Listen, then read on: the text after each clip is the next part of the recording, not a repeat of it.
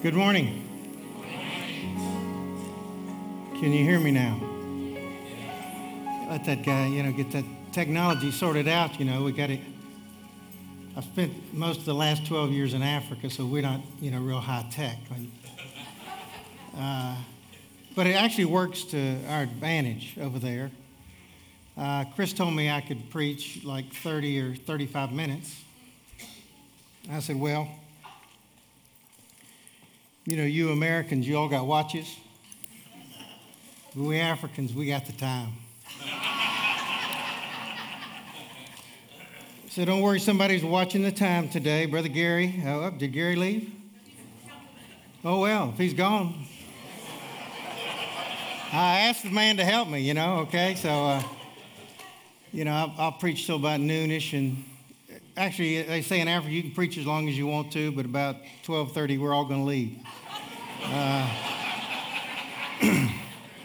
Anyway, my name's Larry Warren, and I've been attending church here off and on for more than a decade. I always like to brag about my family. A couple of them are here. We're balcony people. Up there in the balcony is my first wife, Mary. She's also my last wife. She's my only wife. And we have 4 sons, grown men, no little boys anymore. And our oldest son is the one who really encouraged us to start attending this church.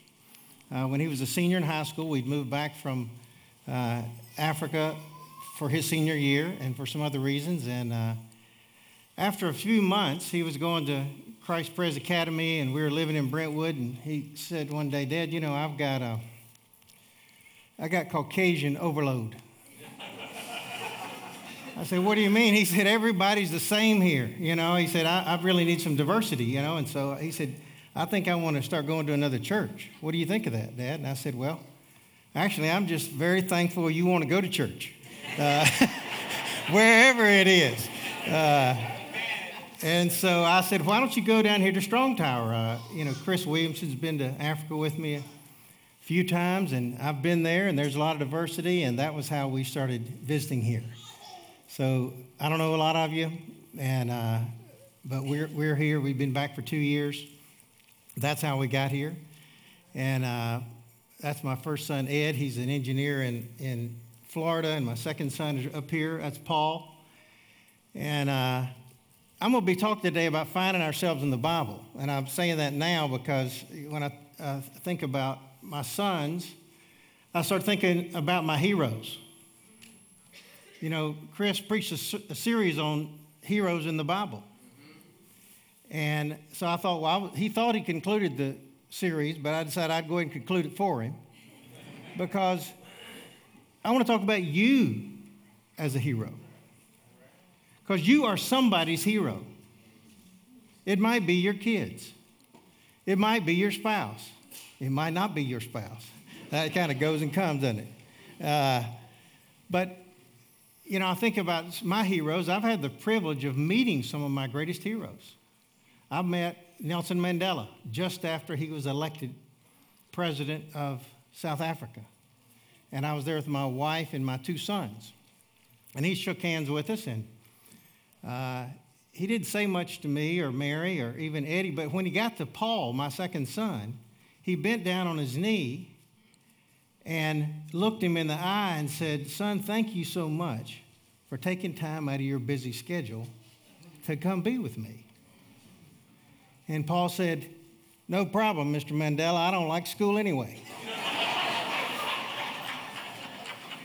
So, that's Paul up there. He's always been kind of quick on his feet, and I think that was the beginning of his political career. And anyway, I have 4 sons. That's my 2 oldest, and that's a little bit about my wife. And I have 2 younger sons. We went to South Africa. We had 2 sons and thought we were done. 5 years later, we had 2 more. They were born there, so that means they are African Americans. All right, now let's don't make this a race thing, okay? This ain't about the color of your skin. In fact, my youngest sons, they applied for some of those minority scholarships. Now, you can imagine what the admissions director thought when they checked that they were African Americans. And they walk in, they got white skin and brown hair and blue eyes. One of them, he said, "You're not an African American?" And one of my sons, as the English say, my cheeky one, Joshua said, "No, you are not an African American." And the lady said, "Yes, I am." He said, "No, you're not." He said, "I was born in Africa. Have you ever even been there?" And she said, "No." He said, "Okay, so this is a race thing. Is that what you're saying?" Now, obviously, I'm tempted to preach about racism, but I won't. Well, maybe I already did. But I spent some time in India. And you know what? As my greatest mentor, a guy named J.L. Williams, told me when we got to Africa, he said, "Larry, racism is not a skin problem. It's a sin problem. Our sin is we want to be up on somebody else, don't we?" And you go to India, after I've been living in South Africa where they've had 200 years of apartheid, separation and injustice based on skin color. Then we go to India and they say, well, that is really sad about those 200 years of apartheid. We've had 4,000 years of the caste system. It's sin. You know, I appreciate the elders here, especially today, hearing from Tyler and from Jerry, because, you know, the pressure's kind of off me about preaching a good message. I think we already got one, don't you? But I am going to tell a few stories. I'm not much of a preacher. I'm not even a very good teacher, but, you know, people have told me, you can tell a story. And I'm not going to spend a lot of time on my stories because the only story that really matters is his story, isn't it? So when I say we're going to start thinking about more finding ourselves in Scripture, then we're going to look at some stories today, some things that Jesus did. They're all in the same chapter. And I just want you to be thinking about where are you in your relationship with Christ?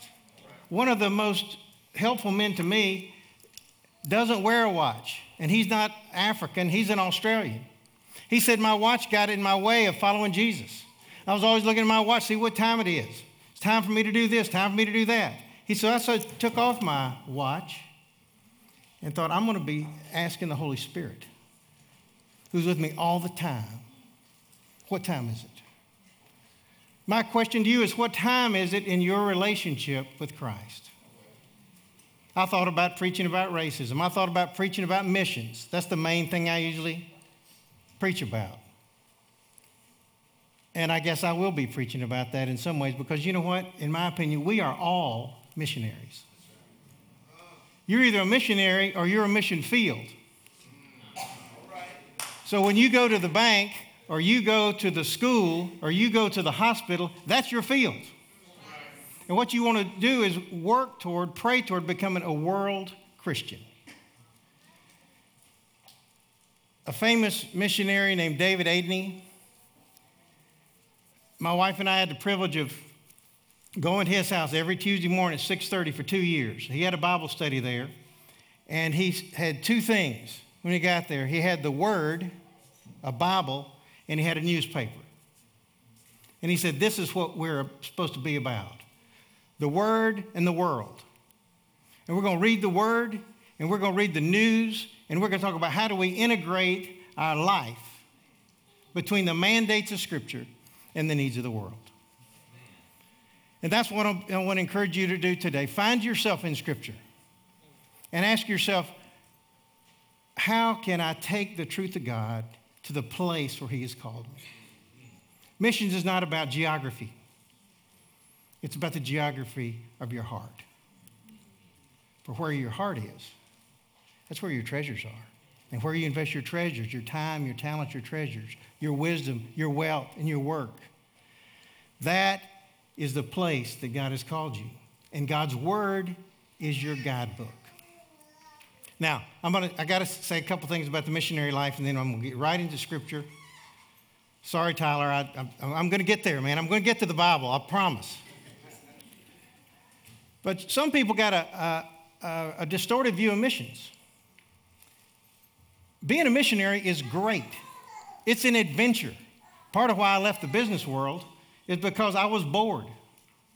I wanted some adventure. My father was a pastor. My brother was a pastor. I decided when I was a teenager, I don't know what I'm going to do, but I ain't going to be in ministry. I don't want to be sitting in church all the time. That was getting kind of boring. And I actually realized I like money. And so I want money. And the Bible doesn't say it's bad, money's bad. It says if you love it. I kept telling myself, no, I just kind of like it. Seemed like the more I got, the more I liked it. But then I was down in a restaurant. It's now called Brick Tops now, but it used to be called Houston's, right across the street from Vanderbilt. In 1979, I was riding down there with a friend of mine, and we said we were going to go to dinner and a show. And we heard on the radio that Billy Graham was in the Vanderbilt Stadium. And I'm from Charlotte, North Carolina. That's where Billy Graham's from. That's why I said to my friend, I said, hey, Billy Graham's going to be preaching over there. You're going to go hear him? And I said, that's another guy from Charlotte's done pretty well. He said, yeah, let's do that. I said, you want to go? I thought you were Jewish. He said, well, I'm about as Jewish as you are a Christian. Like, ouch. And I'm sitting there kind of studying. He says, yeah, let's just park here, and we'll come back for dinner. But we said we're going to go to dinner and a show. Let's just go to the show first. That was our attitude going in to hear Billy Graham. But when I came out, my friend said, you wanted to go forward, didn't you? I said, yeah, I did. And I said, tomorrow night I will. And that was the beginning of a new adventure. I stayed in business for several more years because some people convinced me there's no reason to leave business because you got a ministry right where you are. Then I heard with my wife, we were in a Sunday school class, talked about ministry to the poor.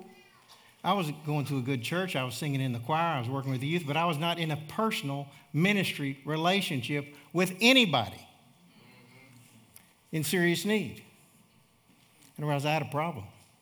I looked up what the Bible has to say about the poor. I saw there are 800 references. I didn't read them all, but I read a lot of them. And I got stuck on Matthew 25 where Jesus said, when I come back, and he's coming back, I'm going to separate the sheep from the goats. And the sheep that he's going to ask into eternal rest are going to be the ones he identifies as those who've been ministering to the least of the brothers. And then he told us exactly who those people were. We don't have to wonder. He said the hungry, the thirsty, the naked, the strangers, the sick, and those in prison. And I was living right here in Williamson County, going to a good church, and I was not in a personal relationship with anybody that was hungry. Anybody who didn't have access to clean water. Anybody who didn't have enough clothes. Any strangers, like refugees. I wasn't visiting anybody that was sick. And I hadn't been to prison. And that was an act of God too. But I'll tell you what, today when you start finding yourself in Scripture, if you're not sure what I'm trying to say, ask the Holy Spirit to lead you into a closer proximity to the poor. It can be the spiritually poor or it can be the physically poor. You don't have to go on some mission trip. I'm all for them. I'm glad Chris is in Haiti. I went there 20 times before I went to Africa. But I first needed to go to Edge Hill. I knew where the poor people in Nashville lived when I was in business, and I made sure I never went there. And then when the Lord spoke to me, I started volunteering down in Edge Hill, and I started tutoring some young guys, and I started playing some basketball. I know y'all think that's a miracle too. That was a long time ago. We want to go where Jesus is. Go where Jesus is. And there'll be a great adventure is the thing I want to say before we get to this verse. Our families climbed Mount Kilimanjaro and Mount Kenya, and two of my sons were talking about their stories about that yesterday. We're on a great journey. I almost wore my safari jacket in here, but I thought, no, then y'all just be paying attention to my jacket. Some of you'd be like craving my jacket, but it's a journey. We are sojourners. We're just passing through. We're taking a trip. We're just taking a trip. And it's a great adventure, following Jesus. It may not take you to Africa. It might take you to India. It might take you to Edge Hill. It might take you to Belmead. I don't know. It may take you to boardrooms. It may take you to the bedrooms of the sick. Follow Jesus. Now, there's some bad things that are going to happen too. Yeah, we got to climb mountains. We went to 100 different game parks. We did all kind of fantastic things. But we got shot at in South Africa. We know what it's like to be a part of a terrorist attack where people come in to the church with guns and grenades. We got kidnapped in Kenya. I've been stranded in Sudan. That is the adventure. It ain't all good stuff. It ain't all bad stuff. And we don't understand the why, but what we do know is we're following Jesus. And where our Father is where we're safe. But you got a life verse? Let me read to you my life verse, okay? When I was figuring out what I'm going to do now after this commitment to follow Jesus, I started raising money. I started taking trips to Haiti. I started trying to get people to give money to build a clinic there. And then I started going to Africa and India. And I was still clarifying, so what's my verse? And then I read this passage right here, 2 Corinthians 8. You don't have to look it up. 16, I thank God who put into the heart of Titus the same concern I have for you. For Titus not only welcomed our appeal, but he's coming to you with much enthusiasm and on his own initiative. I thought, good job, Titus. But listen to this. It says, and we're sending along with him the brother who's praised by all the churches for his service to the gospel. And what's more, he is chosen by the churches to accompany us with the offering. One translation says, he's there for the faithful administration of the gifts. And that's not talking about spiritual gifts. That's talking about money. I thought, ooh, I like money. And it said he was known by the sending and by the receiving churches. I thought, this is sounding like me. The people here in Nashville, a few churches know me and they're sending me. And the people in Africa and in Haiti and India, they know me and they're receiving me. And I thought, that's me. I'm finding myself in the scripture. See, it doesn't say what this guy's name is. It says he's a brother. And he was there to carry the offering and administer it in order that the Lord himself could show faithfulness and our eagerness to help. We want to avoid any criticism of the way we administer the gift, for we're taking pains to do what's right, not only in the eyes of the Lord, but in the eyes of men. I thought, that's me. It says there's a brother. So you didn't know what his name was till today, did you? His name is Larry. Find yourself. You don't have to have a life passage. You don't have to have vocational verses. But you need something from the Word that's motivating you to know why are you doing what you're doing. Now, here's what we're going to do today. We're going to look quickly at 3 stories, all found in Mark chapter 10. And we're going to read, you shouldn't have a favorite chapter in the Bible. Why don't we put Mark up there? And let's look quickly at 3 stories. Let's look first at Mark chapter 10, verse 46. This is about the blind man, because we've all been blind. We have not been able to see life the way it really is. Verse 46. Then they came to Jericho, and, let's do it this way. I want everybody to close their eyes. Unless you have your children in here, then you need to keep your eyes open, okay? I'd really appreciate that, okay? You keep your eyes on your children. And because the next passage we're going to read is about children.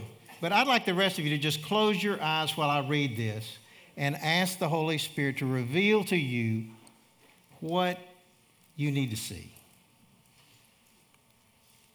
Then they came to Jericho. As Jesus and his disciples, together with a large crowd, were leaving the city, a blind man, Bartimaeus, the son of Timaeus, was sitting by the roadside begging. When he heard it was Jesus of Nazareth, he began to shout, Jesus, Son of David, have mercy on me. And many rebuked him and said, be quiet. But he shouted all the more, Son of David, have mercy on me. And then Jesus stopped And he said, call him. So they called to the blind man and said, cheer up.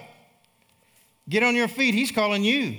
And throwing away his coat, he jumped to his feet and came to Jesus. And Jesus said to him, what he's saying to you, what do you want me to do for you? Then the blind man said, Rabbi, I want to see. Go, said Jesus. Your faith has healed you. And immediately he received his sight and he followed Jesus along the road. Now open your eyes. What do you want Jesus to do for you? Yes, we all want to see. We want to see things the way they really are. We want to see God's will for our lives. But take a mental note for yourself so you can later develop and keep asking God, how can I see what you want me to see? Because he's right there saying, what do you want me to do for you? Look what it says Bartimaeus did when he was healed. The last sentence says, when he received his sight, he followed Jesus along the road. That's the rest of this message. Once you see Jesus, you got nothing else to do but follow him. When I saw Jesus down at the Vanderbilt Stadium, I had no idea I was going to move to Africa. I didn't even have a passport. I'd never been in Edge Hill. So what? It's God's plan. It's God's plan. He who began a good work in you will be faithful to complete it. And Ephesians 10 says, you are God's workmanship, created in Christ Jesus. Why? To do the good works he prepared in advance for you to do. He's already gone ahead. You just got to follow him like Bartimaeus. What did Bartimaeus say? Hey, where are you going? How long are you going to be gone? What are we going to eat? How much do you pay? He didn't do any of that. My life has been about trips. I've been taking trips all my life. I'd come home from my trips, and at a certain age, from I'd say about 7 to 17, my boys will know, what'd you bring me? Okay? But before that, and then after that, they don't want to know, they don't want the gifts. They want the giver. They want to be with me. We just want to be with our daddy, don't we? We just want to follow our leader. I used to come home when Paul and Eddie were little, and I'd talk about the trips, and then I'm going to say, I'm going to take another trip. And Eddie would say, me go. And Paul would say, me go too. So we used to call them me go and me go too. And now I got 4 of them, and I'm old. I can't remember their names half the time anyway. So that tall one over there, the one of those younger boys. But anyway, that they just wanted to go. And that's what Bartimaeus wanted. That's how you follow like a child. Now let's move over to another passage. The same chapter.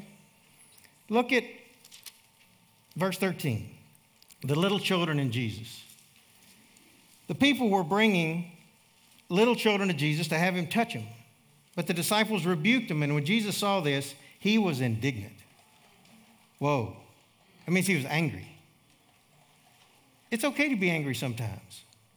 What's important is that you understand that anger is one of our core feelings, and it indicates what's important to us.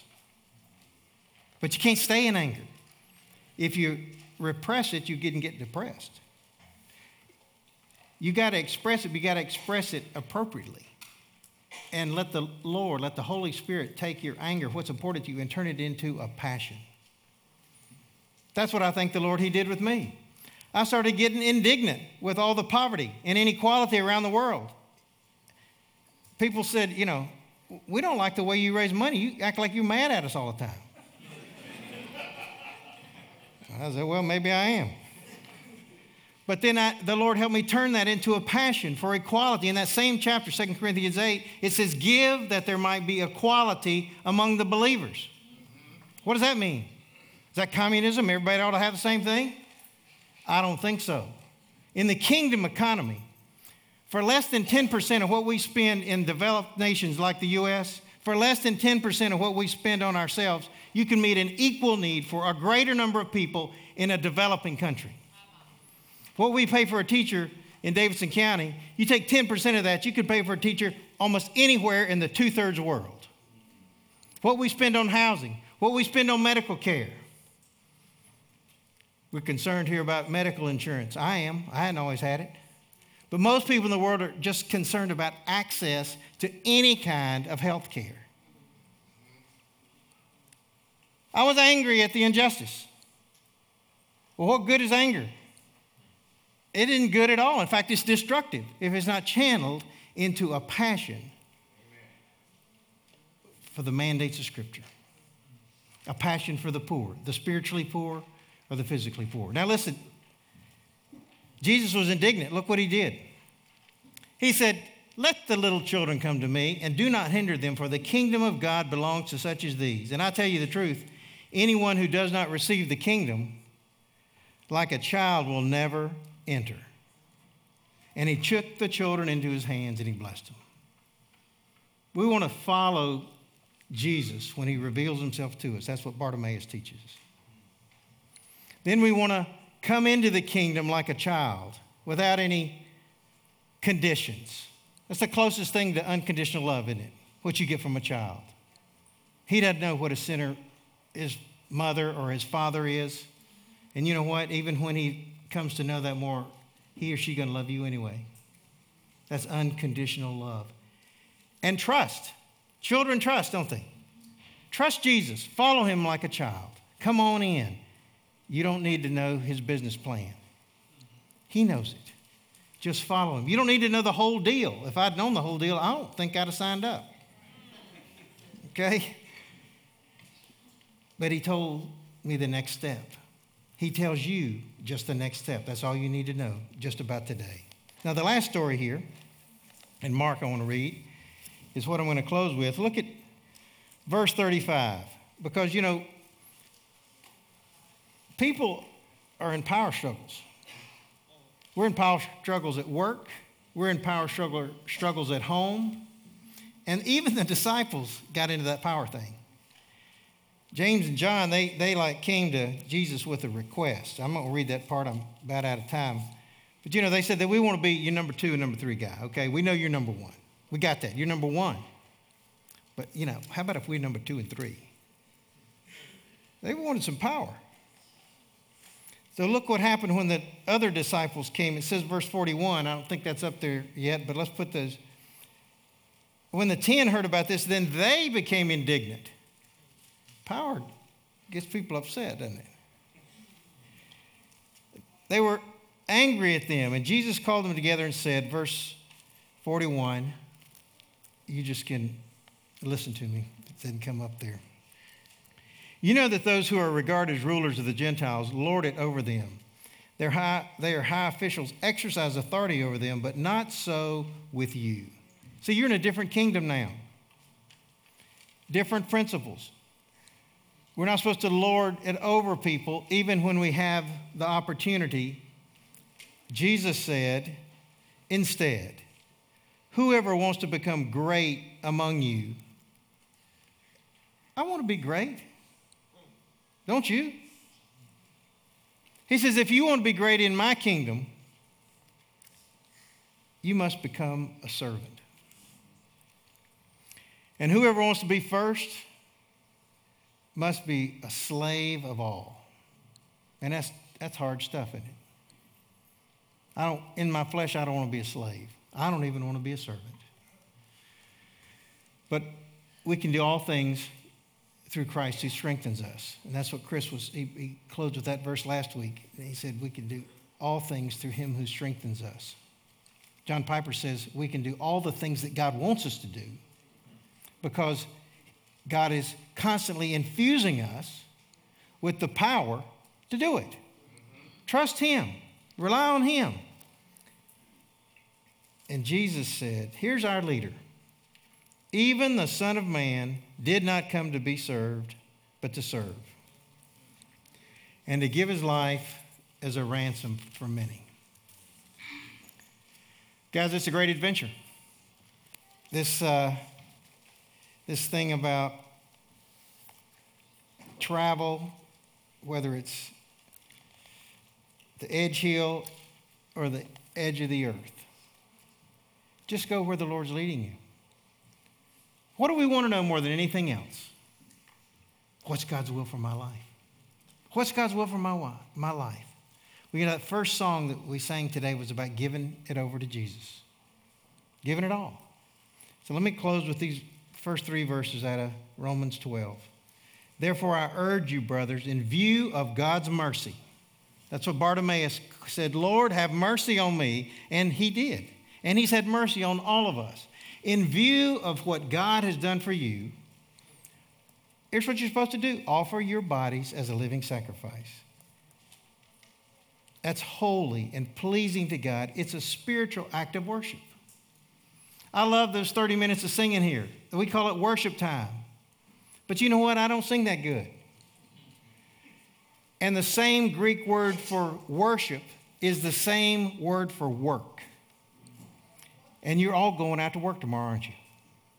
That is your form of worship. Integrating your relationship with Christ into the place where you work, into the relationships that you have, and the investments that you make. This is your spiritual act of worship. I say this because God's word says, do not conform any longer to this pattern of the world.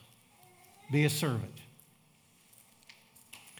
But be transformed by the renewing of your mind. And here's the close. Here's the answer to that most important question. Then you will be able to test and approve what is God's will, his good and pleasing and perfect will. That's how we know it. Offer our bodies, renew our minds, and take that trip, take that great adventure of following Jesus. Let's pray. Lord Jesus, we thank you for our time together today. We thank you for our elders. We thank you for the worship team. But I thank you for adopting us all into this body of Christ. So that we are brothers and sisters.